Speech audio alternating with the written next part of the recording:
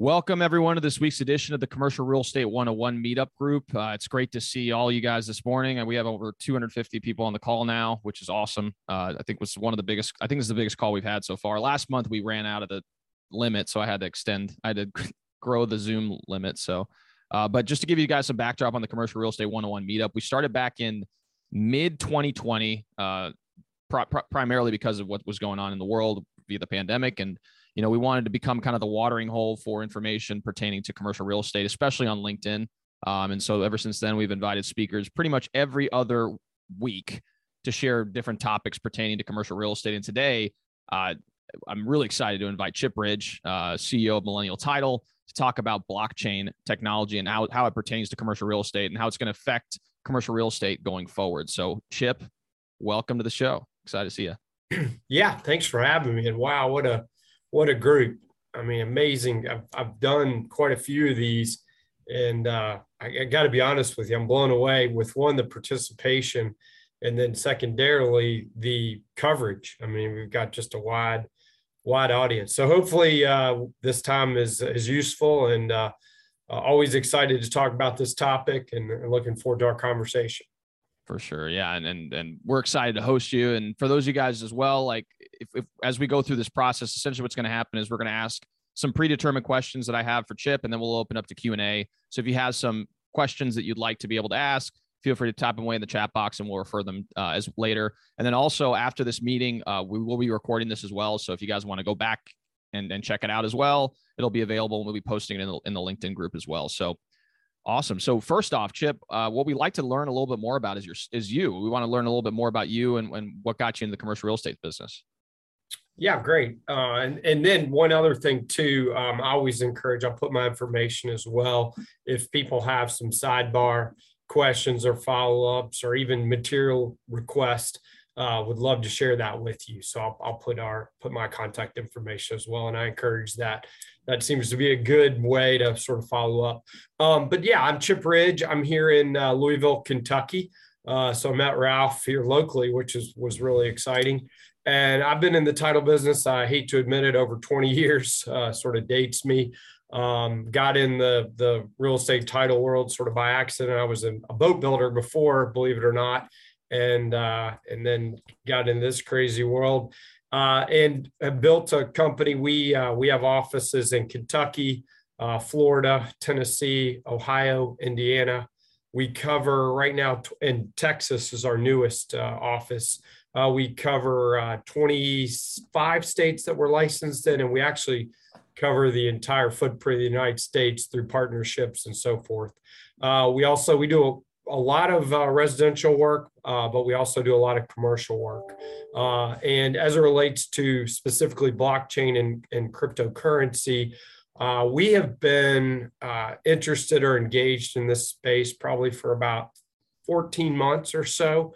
We had a gentleman that worked in our office here in Louisville that had been in the crypto space for 5 or 6 years. He had been telling me about it, and to be candid with you, I just sort of rolled my eyes and told him good luck and said, I'm going to go over to the casino. You do you, I'll do me. And I didn't really give it as much merit as I probably should have back then.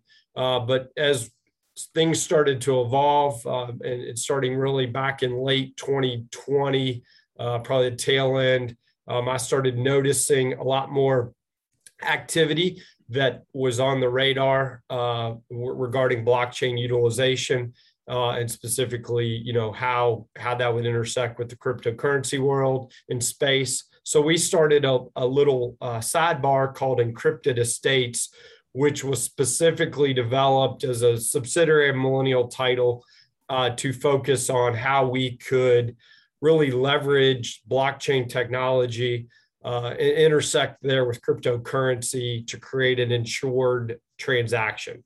So that's just a real high level. And ever since then, we were really formally organized in January of 2021. And since then have just been doing a ton of research, outreach, working with different companies, banks, other attorneys, just a lot of different accounting firms, mainly a lot of tech folks and just trying to understand and learn more about blockchain technology and marry that up with how we could bring it into the real estate space. So that's the story, and I'm sticking to it. You're sticking to it. That's awesome. So depending on our audience, I'm sure there's people with different levels of understanding pertaining to blockchain. So what I wanted to kind of first have you do is kind of explain what exactly is blockchain, and then from there we can dive into, you know, other topics as well. I think having a high level overview would be beneficial for the audience. Sure. And full disclosure, I'm not a ones and zeros guy. You know, if people want to start quizzing me on the tech side of the development space, they're going to be very disappointed. I've 20 plus years in the title and settlement, so I can answer hopefully in all of those questions, you know, with some sense of experience. But the tech side of the blockchain. But, you know, at a high level, you know, blockchain is essentially the technology. There's a lot of discussion around Web3 and how blockchain works. And it's essentially this distributed ledger that is created, and its ability to transfer information in a very secure and efficient and transparent manner.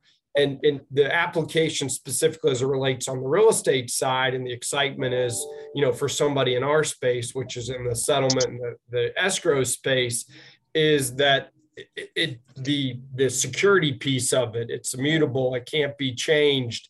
And so therefore, when we talk about settlement layers, we talk about payment rails, we talk about, you know, going from the traditional banking system into a blockchain layered payment rail system, there's just a lot of opportunities. There's speed opportunities. The payment systems now, you have lags and clearing and so forth. You've got wire fraud issues. So you know, looking at the blockchain piece of it, and the development on the software and the capabilities of that layer, you know, that's what excited us, and that's what brought us to really try to understand it further. And then we'll talk a little bit later. There's also the information and the recording piece of it, where you can, you know, do things such as put you put the title on the blockchain, look at, you know, applications such as NFTs, tokenization, and those utilities that tie into the blockchain. That's awesome. No, that's some great clarification regarding what exactly blockchain is. So, pertaining to what you do on a regular basis with title work, there's a keyword that a lot of people use regarding smart contracts. So, can you kind of elaborate a little bit on that terminology and how it applies to what you do on a regular basis? Yeah, I mean, right now, you know, we have any real property. Technically, you should have a contract on. I would tell anybody and everybody, especially for insurability, enforceability mainly, and legality, you have to have a contract. You know, what the opportunity within the smart contract gives us is a layer of where we can put essentially using the blockchain as a vehicle to engage and contract, you know, real property. So we can essentially say, okay, you know, we're going to structure an if, there, when, if this happens, then this happens, then this happens. And once these conditions have been met, the smart contract essentially takes those in contingencies upon, you know, certain things happening, and then essentially puts those contracts on the chain so that people can see, yes, this occurred, this occurred, this occurred, this occurred, and therefore now we have a fully completed contract. And just so everybody knows, I mean, we are not currently using smart contracts to exchange real estate, and I'm not aware at this very moment anybody who has gotten to that level, but we do see some real opportunities in the utility of smart contracts, and that's on our essentially deck list of things to do. But we're squarely right now focused on using payment rail systems on the blockchain to transfer stable coins and digital currencies for settlement purposes. That's our primary goal right now, Ralph. For sure. Yeah. And I think that's kind of leads into the next question regarding, cryptocurrency and utilizing that in some capacity to be able to exchange real property. So, can you kind of elaborate a little bit on this? Because when I did my initial research, I assumed it was like, I could take Solana or some other type of cryptocurrency and exchange it, where in reality, you actually utilize stable coins, which what you were mentioning. How can you kind of explain that process more efficiently for me? Because Oh, sure, sure. And right now there's a lot of candidly, I like to call it almost noise around it. I mean, the realities are today, as it speaks today, you're most likely going to end up somehow, some way. There's going to be a certain component of the transaction which ends up in fiat currency, and fiat's dollars or euros or whatever currency that you're working in, whichever contraction. And you really do at this moment in time, we tell people you need to contractually go as a fiat-based number. You shouldn't do like, well, we're going to pay 10 Bitcoin for this property. You would say we're going to pay, 450,000, whatever the number is. Then you back in to the currency exchange rate based on whatever timing mechanics you have in the contract. So it's important that we understand that. But the workflow today, and the people that we're working with that are using cryptocurrency, most of the highest use case that I can share with this group, Ralph, is people who have crypto, and what they're doing is they're using it as a borrowing base. So they're finding crypto lenders out there that are willing to use that collateral. So if they have, I'll just use round numbers. If they had, say, 20 Bitcoin, and they wanted to, most lenders will let you borrow up to, there might be some crypto lenders on this call, so I don't want to speak for them, but I'm just giving you general baseline information that I'm aware of. They'll let you borrow up to, say, 50% of that Bitcoin. And so you would essentially take that, you would pledge that collateral, and then you would get, give or take, in that case, if you had 20 and you wanted to borrow, 450,000, or a lot of times, honestly, most of the people that we're dealing with are just borrowing like down payment opportunities, or they're doing a hybrid model. They'll take that, convert that currency through the lender into like a stable coin application, send it into our account, and then we'll actually distribute it out in fiat currency. So we're not actually distributing out at this moment. Now, the platform that we are building and working on, we would actually have that opportunity if the seller wanted to accept some type of cryptocurrency. We could do that in a form of like an atomic swap or something of that nature. But that is today through our network. And the key is insurable. That's what we're focused on, is insurability. We can't do that quite yet because there's some good funds issues. And we don't have a banking partner out there that's FDIC insured to be able to do that. There are payment rail systems. I saw someone put in there Strike. There's BitPay is one that we work with. There's a company called ForumPay, and those are all great conversion tools. So those enable you to convert crypto to stable coins or to fiat currency. But at this very moment, there's still, Ralph, will most likely end up settling out in a fiat currency because the vendors will want that. Most agents that we're aware. One sidebar, and then we can ask questions or whatever, would be, we have worked with a couple of people. This has not been as what I would like to call adopted, but where they do a wallet to wallet exchange. So a buyer and a seller have agreed, hey, I'm comfortable with crypto, you're comfortable with crypto, let's make an agreement. This is what I would tell everyone, they still need the contract to be in fiat currency, because for taxation purposes and recordation purposes, that is going to be a necessary. So but then they pay into the escrow account whatever fees and recording and all that need to be paid out in fiat, and then they do a wallet to wallet transfer between parties. Been very minimal of usually whenever people talk about they get I guess they get uncomfortable, and we've got ways that we can facilitate that and protect the parties.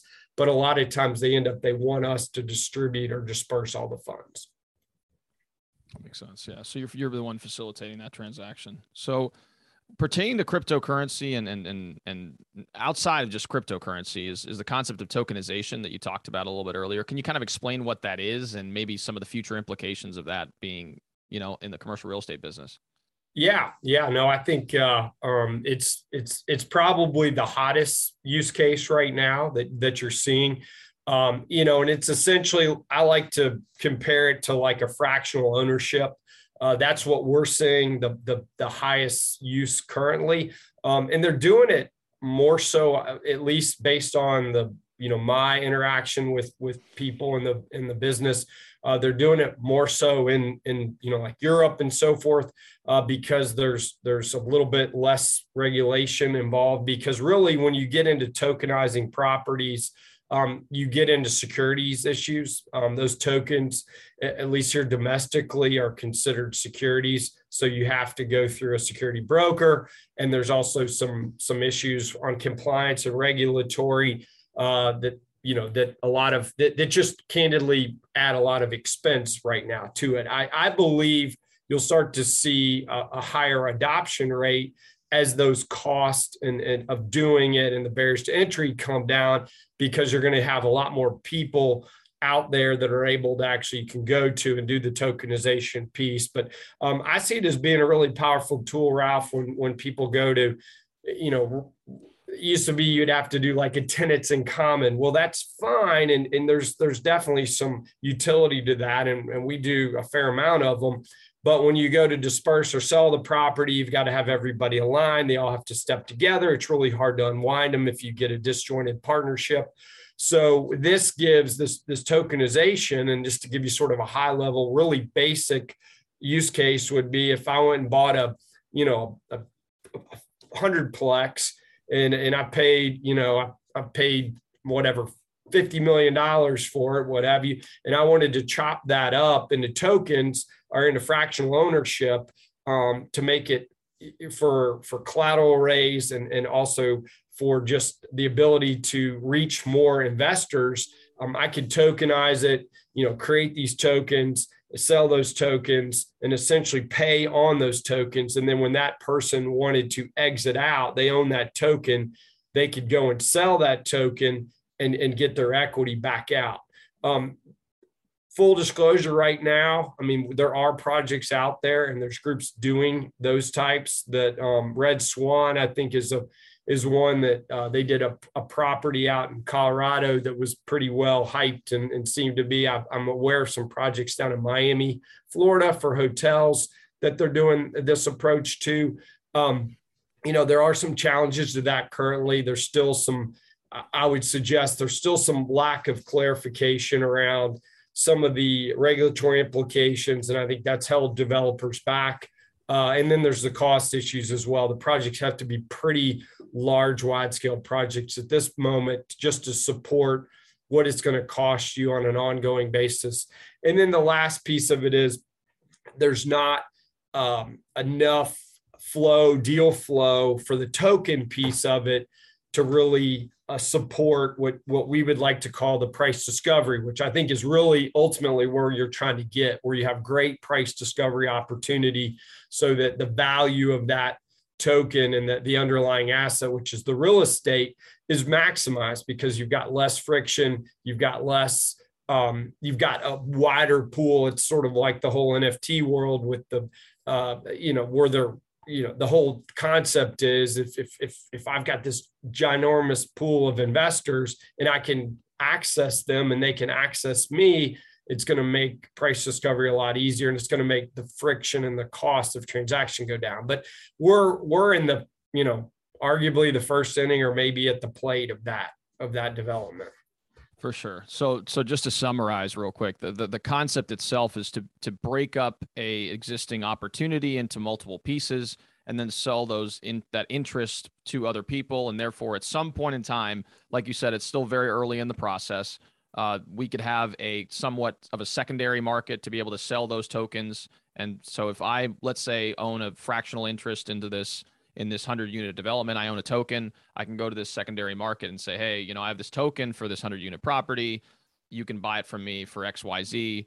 And then, it's essentially like it makes the liquidity of ownership within real estate a little bit more seamless versus having to dissolve a tenancy in common and make it's just a lot more difficult to deal with. And go ahead.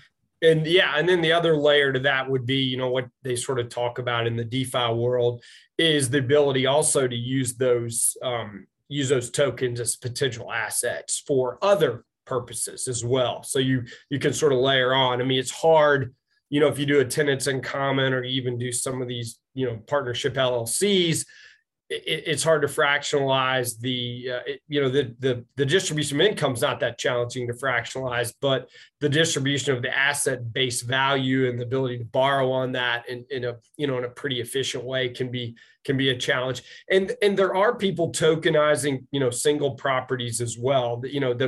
The thought process there sort of taking us, back into the title space is you create these tokens are on chain, and you can transfer these tokens very efficiently.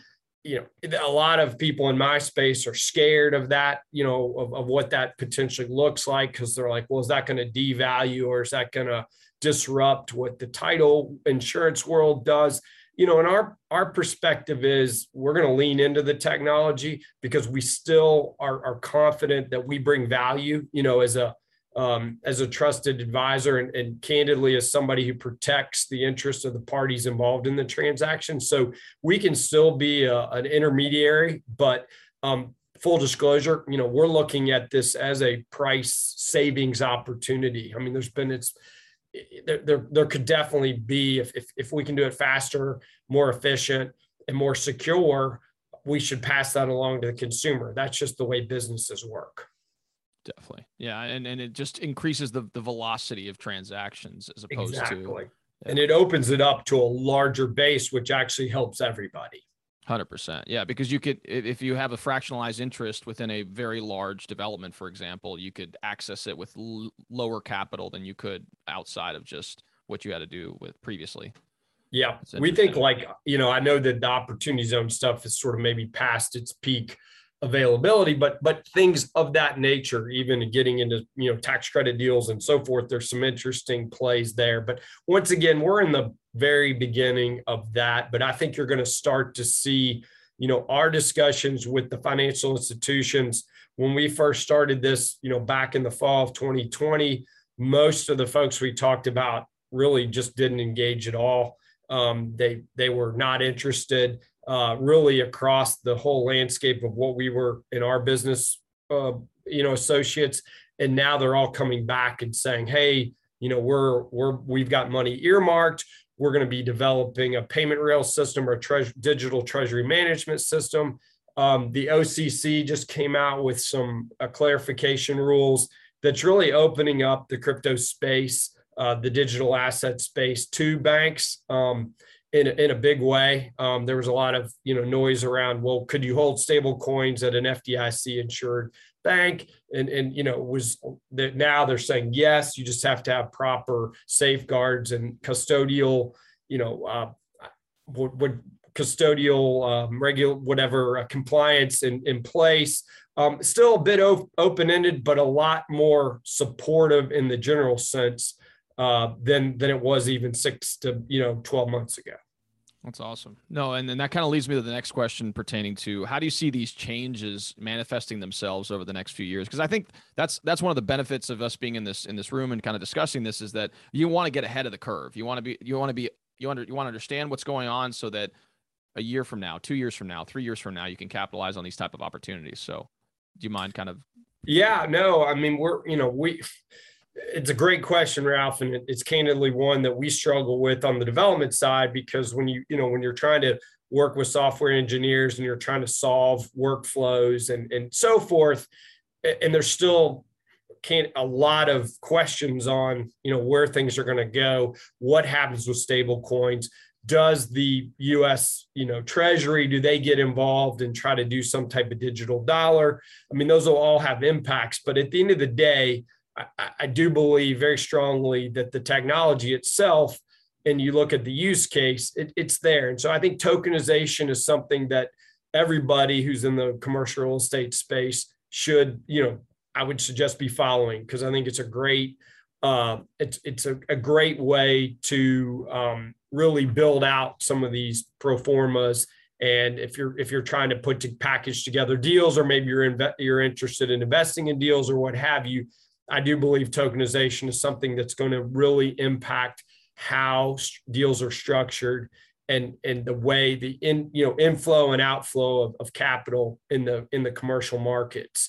Relating to title, there's less clarity there. If you really think about it, if you zoom out, title is done at a very local level. And when I talk about title, meaning like deed recording, each county has their own county clerk, and I'm in Kentucky, and God knows, save the jokes in the chat box, but they're lucky in some of our counties to, they're still doing the old school. I mean, we have the state legislature still trying to get clerks online. Hey, you need to be online so that people can access documents online. So you're dealing with a lot of levels. Cook County, which is Chicago area, they did a pilot program around digitizing titles on the blockchain, and it came back very, very favorable. They saw a lot of potential fraud. There's a big fraud problem in that marketplace with deeds being transferred fraudulently, and they saw the real value there. But it's all about getting continuity. If you have a title and you want to make sure that it's insurable, and you want to make sure that you don't have any issues down the road, you got to have the title insurance, at least we would suggest. And so it's about getting continuity. But I think Miami, Florida is a place that's really engaged, and they're leaning into the space, and they're talking about some pilot programs on the title side, and Texas as well. So I would just suggest on that space, you just sort of look at your local markets and see what's going on. And then finally, on the banking institutional space, the payment rail systems, I believe by the end of this year, I really believe in my heart of hearts, if you want to buy and sell in crypto, and you want to do it in a purely crypto manner and not have to have any friction and potentially going back and forth into fiat, I believe that opportunity will be there for you. That's awesome. Okay, so I wanted to keep it relatively brief because we do have a lot of people on the call, and I want to make sure we get to your guys' questions. So I'm going to go ahead and open it up to Q&A. I'm looking at the chat box right now, so if you guys have any questions in particular, feel free to drop in. And for those of you guys who are listening live on Facebook, we will be also looking there as well. So, all right, so first question is from Adrian.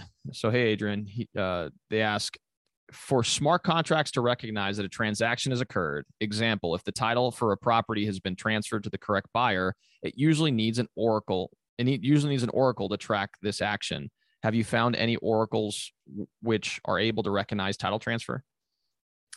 Great question. A little bit above my pay grade on some of the text piece of it, because you get into nodes, and once again, this is not where my biggest strength is by any stretch. That is something. So there's a lot of talk around, you've got the layer one, like Ethereum and Solana, and there's some others that are out there. The biggest issue, and it's a great question that we've bumped into, and once again, that's why, honestly, smart contracts on our list of implementation, we'd almost call it like a Gen 3. It's something we see as a great utility, but the realities are, being able to do it in the current environment with, essentially so many different chains, and the ability to cross between the chains, the interoperability of chains is still not super efficient. So no, we have not. We are working with a company called 10XTS. They've got a product called XDEX.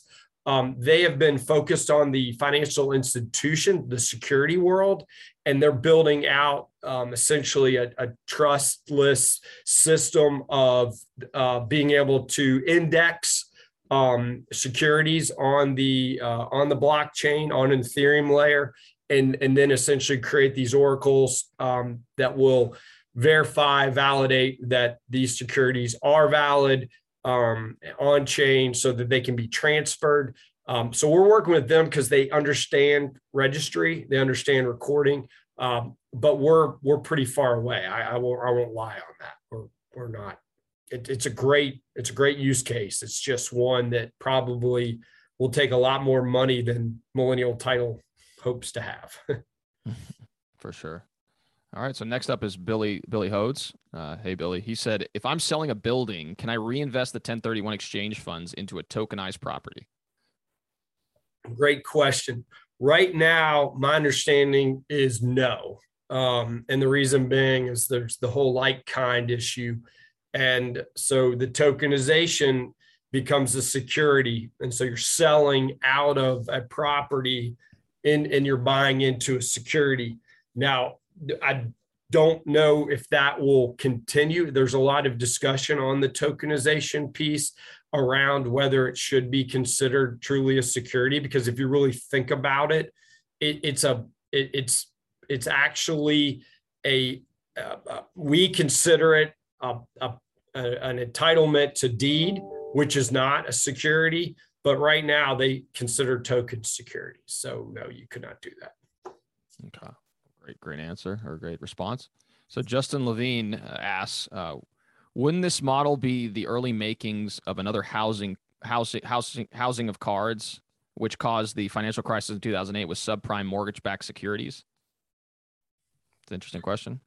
Yeah, I mean, you talk about sort of the way the structure is. I mean, the way I look at it, and this is more opinion than anything else, like probably everything else I've talked about, but the thing that I think that's interesting is you're creating a much more efficient transaction layer where price discovery, hopefully, if it's on chain, everybody should be able to, track exactly what's been paid for it, when it was bought, when it was sold, and those type of things. And then if you take out all of these intermediary costs, because the transactional costs on these, as most of you know who are in commercial real estate, are extremely high. And in some cases, they're 5-6% of the transaction. So if you start to eliminate some of those expenses, think about the drag rate that has on the property. And if you do it over and over and over, I think that's more of a creates more of the crisis as we start to get into an interest rate hike and so forth. You start to look at all the trading of these properties that's gone on over the last 3 or 4 years. I'm on the title side. I get a pretty good peek under the hood. We're not seeing anywhere like we saw back when we were in 05, 06, 07, right before the crisis. I remember going to closings and I'd walk out of these and just shake my head and go, gosh, those people have no chance to pay for that. And I mean, it's sad to say that now, but it just was reality. I mean, they were doing the no doc, no verification loans. But back to the main meat of that question, I guess the only layer you could maybe push into is if you get a lot of inexperienced investors who maybe have lower cushion rates, and the tokens, they're buying in, and then suddenly there's a downdraft in value and they're having to liquidate for some reason. I guess that could be a risk factor there. But I think, let's be honest, the cryptocurrency market, that's probably what, people would say right now, in that market. So. Great response. All right. So Solomon Bellady was asking, any thoughts on tokenization and DOAs? DAOs, sorry. I mean, that's, there's a lot of, there's a lot of discussion around, and this is more going on over with some of the European development companies around how they're going to build out these token platforms, and who will be who's going to run them, how are they going to create the DAOs, and so forth. And I think once you start to see real adoption in that space, and it's already happening, like I said, in some of these other countries, that'll be a good architecture and framework, hopefully, for us to use over here, so that we can get, my biggest thing is, without a big layer of people involved and a platform that people trust, you're limited because, oh yeah, I've got a token. Well, if you go, if it's listed and it says right now it's, $8 or whatever, and that's not what it's going to be. I mean, unless you're really fractionalizing it down. But, let's even say it's $1,000 that I invested in. And then you go and you put that token out on the marketplace and you're not getting any activity around it, then really what is it worth? I mean, that's the problem. So sure, definitely.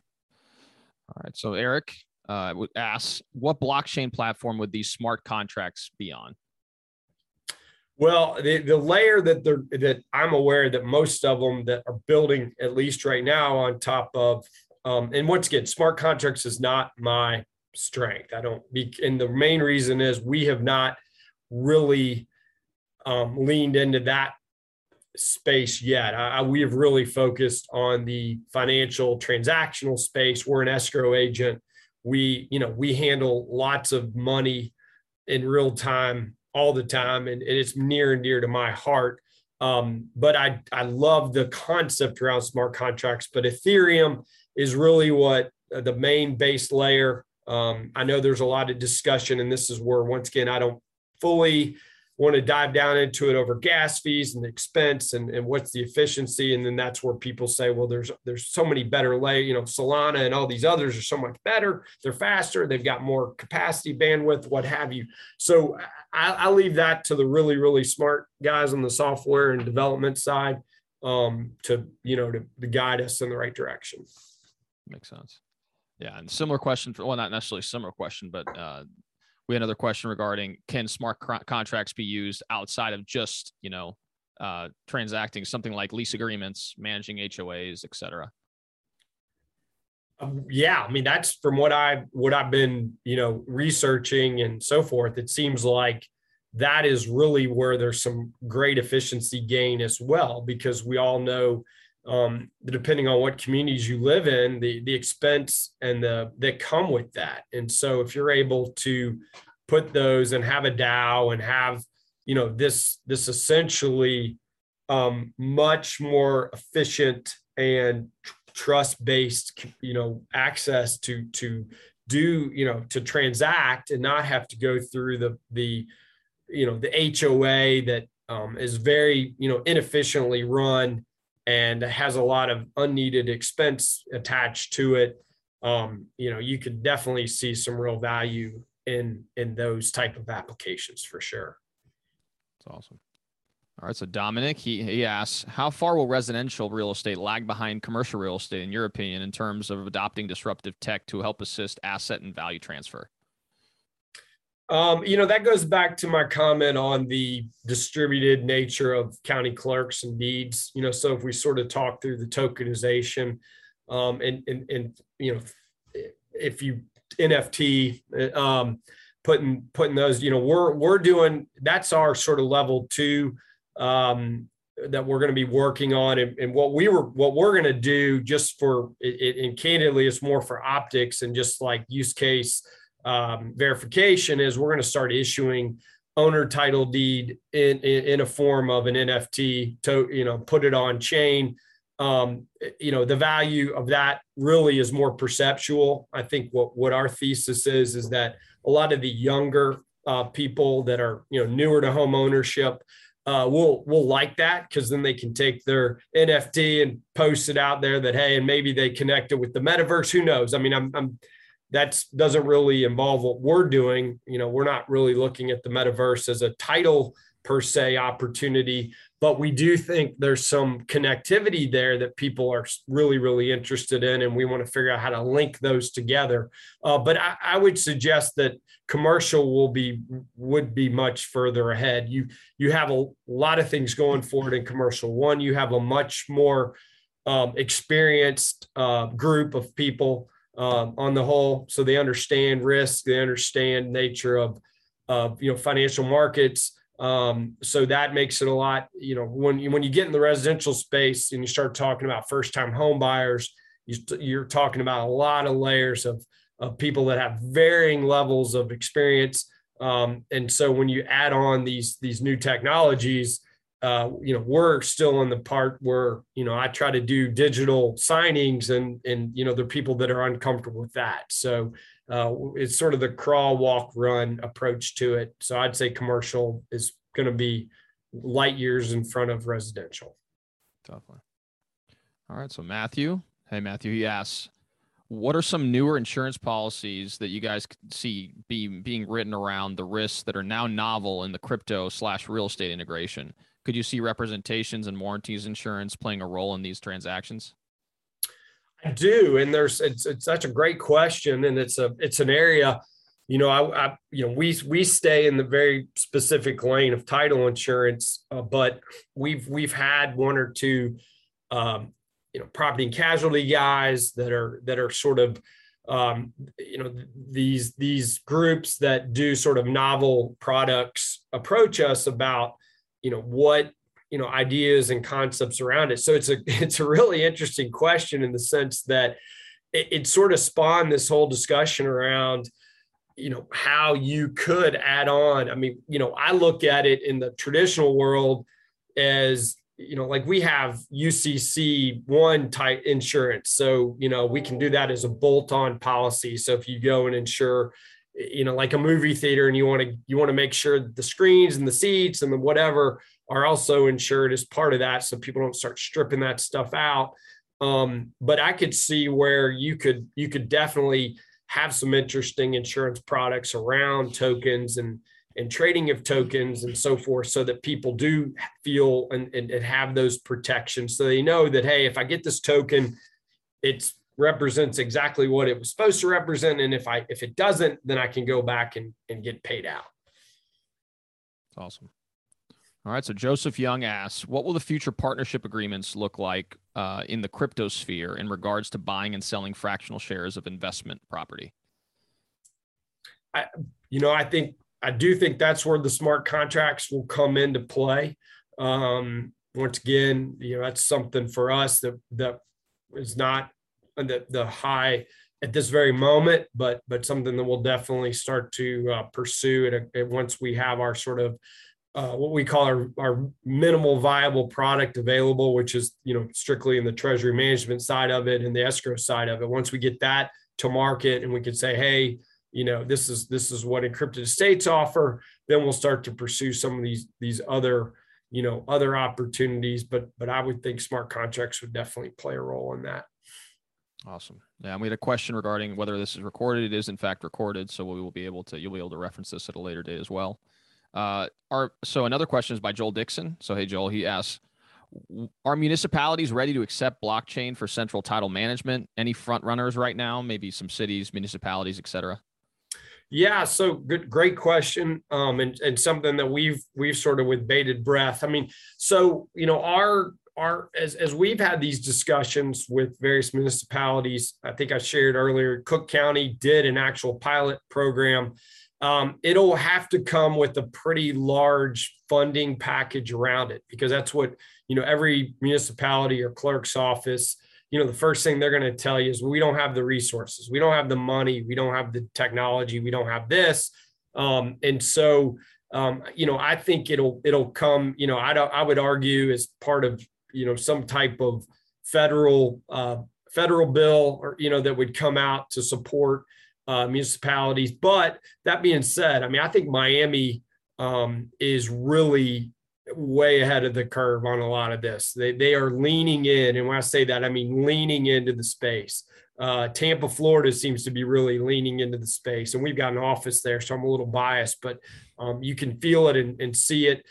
Texas, Wyoming had a front runner lead in the banking space, but that doesn't really necessarily tie to the recording space. And with the OCC ruling that's come out recently, I think that's maybe leveled the playing field there.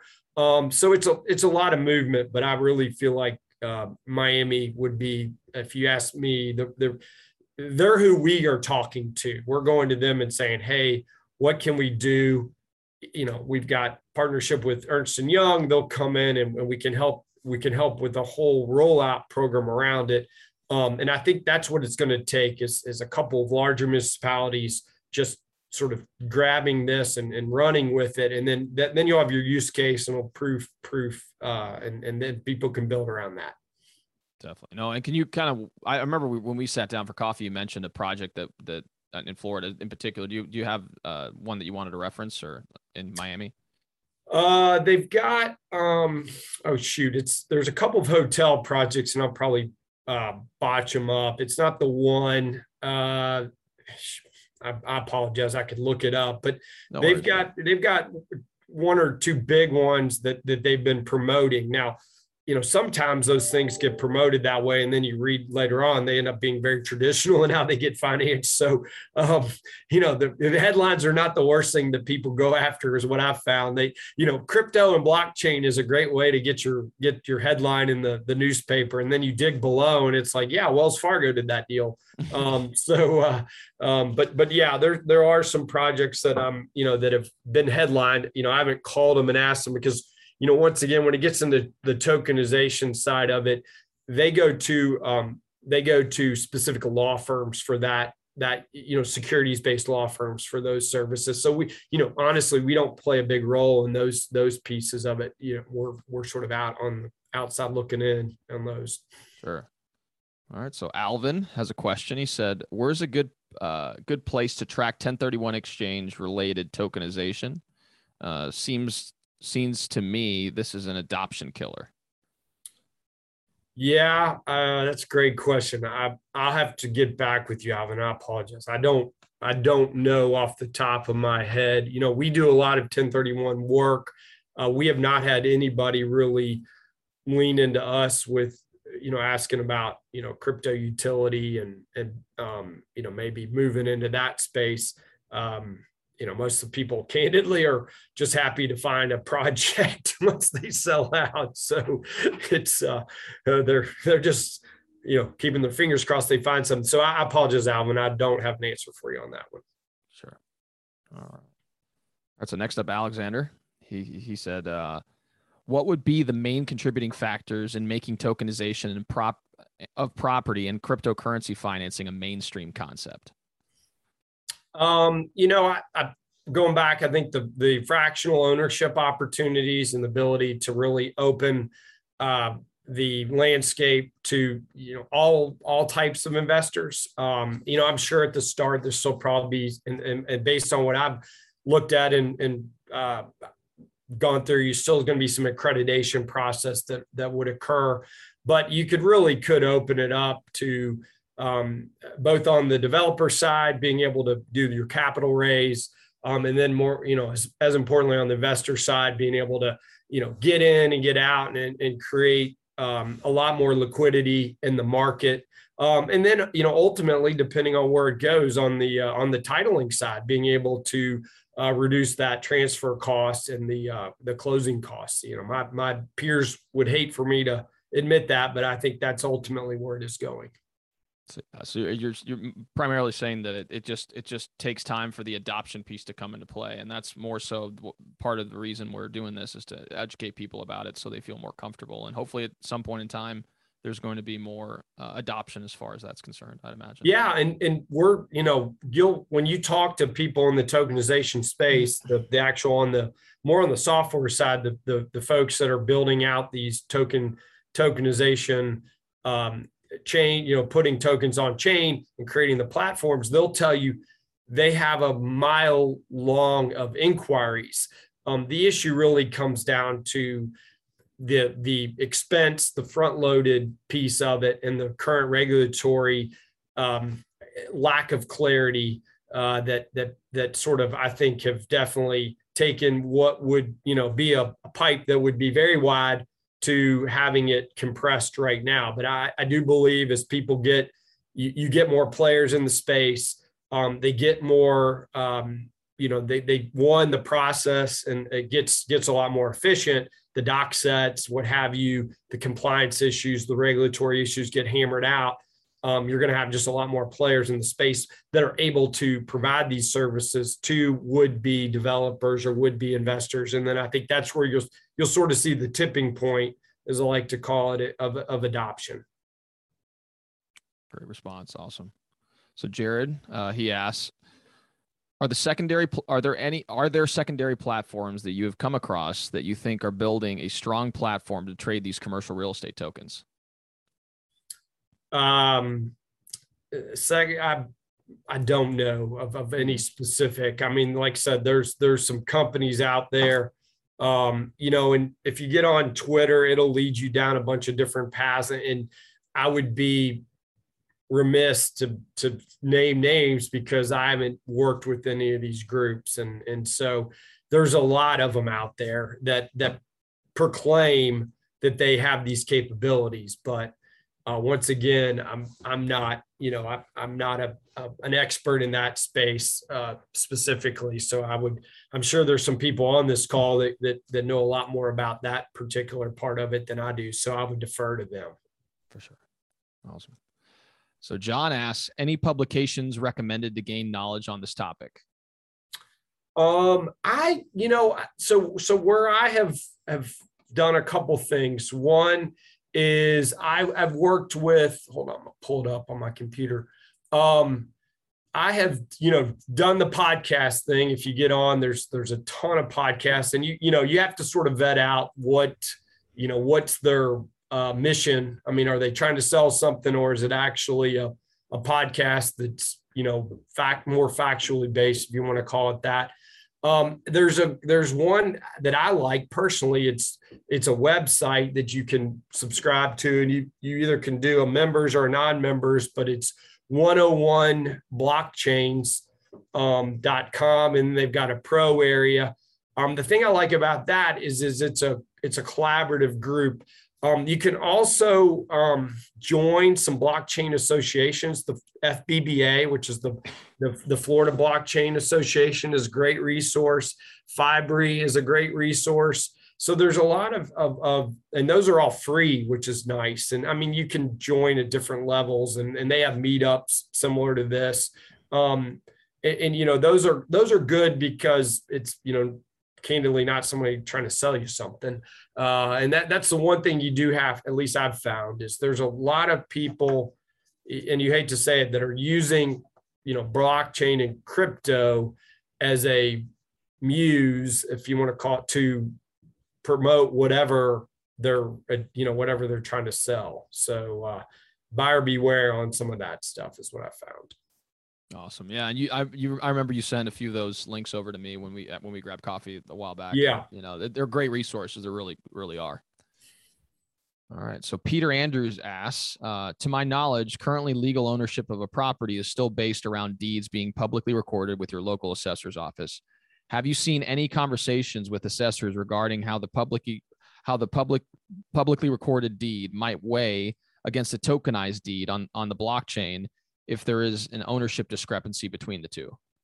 Yeah, that's a great question. And right now, I mean, if you ask anybody, especially in the title insurance space, and not Chip Ridge, but I'm talking about First American, Stewart, Old Republic, they're going to tell you that the insurability will always go back to the assessor or the county clerk, and that's the ultimate ruler as of today. Once again, as you start to see some of these municipalities adopt these capabilities and use them as the indexing tool, that will start to change over time. I mean, and once again, I can't tell you if that's, 2 years, 5 years, 10 years, 15 years, that's yet to be determined. But as of right now, I would tell all of you that there's no deed on chain that if you do that, you still need to have deed on county clerks. It's a must have to protect your interest. That makes sense. All right. And that goes for any municipality in the United States. So. Sure. Yeah. And I was filtering through the comments, and there's a lot of people from Miami tuning in. So that's kind of cool. They were like kind of saying, hey, Miami. Yeah, no, we've done a lot. And Miami is, for all those folks that are tuning in from Miami, you all have so many great resources there locally, companies, investment. There's some great chapters for, being able to go to meetups and to really, there's a company called Proppy that is doing some really cool stuff in the space. And I think Natalia, who's the main brains behind that group, she's a super duper smart lady. And so, yeah, so Miami is just, you've got, and then they're hosting all of these conferences. I'll be down there 3 or 4 times this year for conferences. And candidly, every conference I go to, I'm blown away at the number of people that are there and just how engaged they really are. And passionate about the space, and the mayor helps as well. So that's awesome. All right, so Teresa, she asks, gas for blockchain is terribly expensive. How do you see that influencing closing costs? Yeah, that's one of the things, and that's why you get a lot of noise around sort of, okay, what other potential chains outside of the Ethereum, and the challenge is, the Ethereum layer is so important we talked a while back about someone mentioned the Oracle capability. The problem is that if we build something, at least that's the way we're looking right now in the payment rail system, it's super important that there's all this interconnectivity and all of the banks are building on top of the Ethereum layer. So that's where we've got to play is within the layer that will be recognized through the banking system. It's a good question. I would suggest that as there is more and more adoption and there's more and more competition and there's more and more tech development, that typically forces expense down. But to full disclosure, I can't tell you exactly that I understand the whole economics behind gas fees and how they're created. I will tell you, I've been a big investor in Ethereum just because everybody that I talk to is building, based on the Ethereum layer. So you look at like a Fireblocks, which is probably the largest, not the largest, but the very large builder of digital treasury management systems for all of the large banks. I mean, we're talking the biggest banks in the world, and all of their programmers are, Ethereum. They're building on the Ethereum layer. So awesome. All right, I think we have time for one more question. I just want to make sure we keep it. Okay, so all right, so last question. So when DOAs can hold government's tokens, aren't we actually contradicting the concept of decentralization, giving the DOA owner the power to vote on future outcomes? Yeah, that is once again, that's probably I don't necessarily I understand where the question's coming from. I don't have a strong opinion on that. So I apologize to the question person. That's probably a group. If somebody wants to jump in on the chat, probably there's some people here who have strong feelings on that. That comes down to governance, and that comes down to, who's pulling the levers behind what. The great thing about the blockchain that we see is the immutability and the fact that it's there. People talk, they try to loop cryptocurrency and blockchain into the Silk Road. That's the default argument that when you talk to regulators. But then if you really peel back the onion and you tell them fiat cash is probably the most that is the hardest thing to track in the world, and therefore you can track down Bitcoin on the blockchain. You can't track down cash that's been put in a suitcase that's been put under a rug somewhere. So talking about governance and things of that nature, I understand where they're coming from. I don't have a strong opinion there. Awesome. Well, great. Well, Chip, thank you so much for your time. I really do appreciate it. And thank you all for tuning in. If people wanted to learn more about you and maybe get in contact with you regarding any of the services you provide, how can people do that? Yeah. So they, you could just chip@millennialtitle.com. And that's 2 L's, 2 N's. That's probably the easiest way. I've got my profile on LinkedIn's up to date. I'm on the other social medias, but Chip Ridge, RIDGE. Would love to, if anybody has, questions, we've got workflows that I would, be more than happy to share, and we can, share information. We're very open architecture about what we're trying to achieve. We don't, everybody's like, well, what are you doing here? What are you doing there? Our point is, listen, if we can help make things, enhance the process for people, if we get other title companies doing it as well, that's actually great. Please join us. And we're aware of some other folks in the line that we are, but once again, I'd be more than happy. I love talking about it, obviously, but more importantly, I love learning about it. And so I look at, any of these engagements as an opportunity to learn more about it. Definitely. No, for sure. And for those of you guys who are tuning in as well, we will be recording this. So this will be available via YouTube. And we also do record this to put it on a podcast format. So if you guys listen to this in audio format, it's going to be available to you. And we're going to be including both Chip's name, contact information, website, et cetera, in the description below as well. So, well, awesome, guys. Well, thanks again for tuning in this week. Remember, we actually do this every other week. So we'll be having our next meeting 2 weeks from now. Again, we really appreciate all your guys' support, and we'll see you all next time. Thanks a lot. Thanks, Ralph. Great meeting. See you guys. Take care. Have a good one. Ciao. See you guys.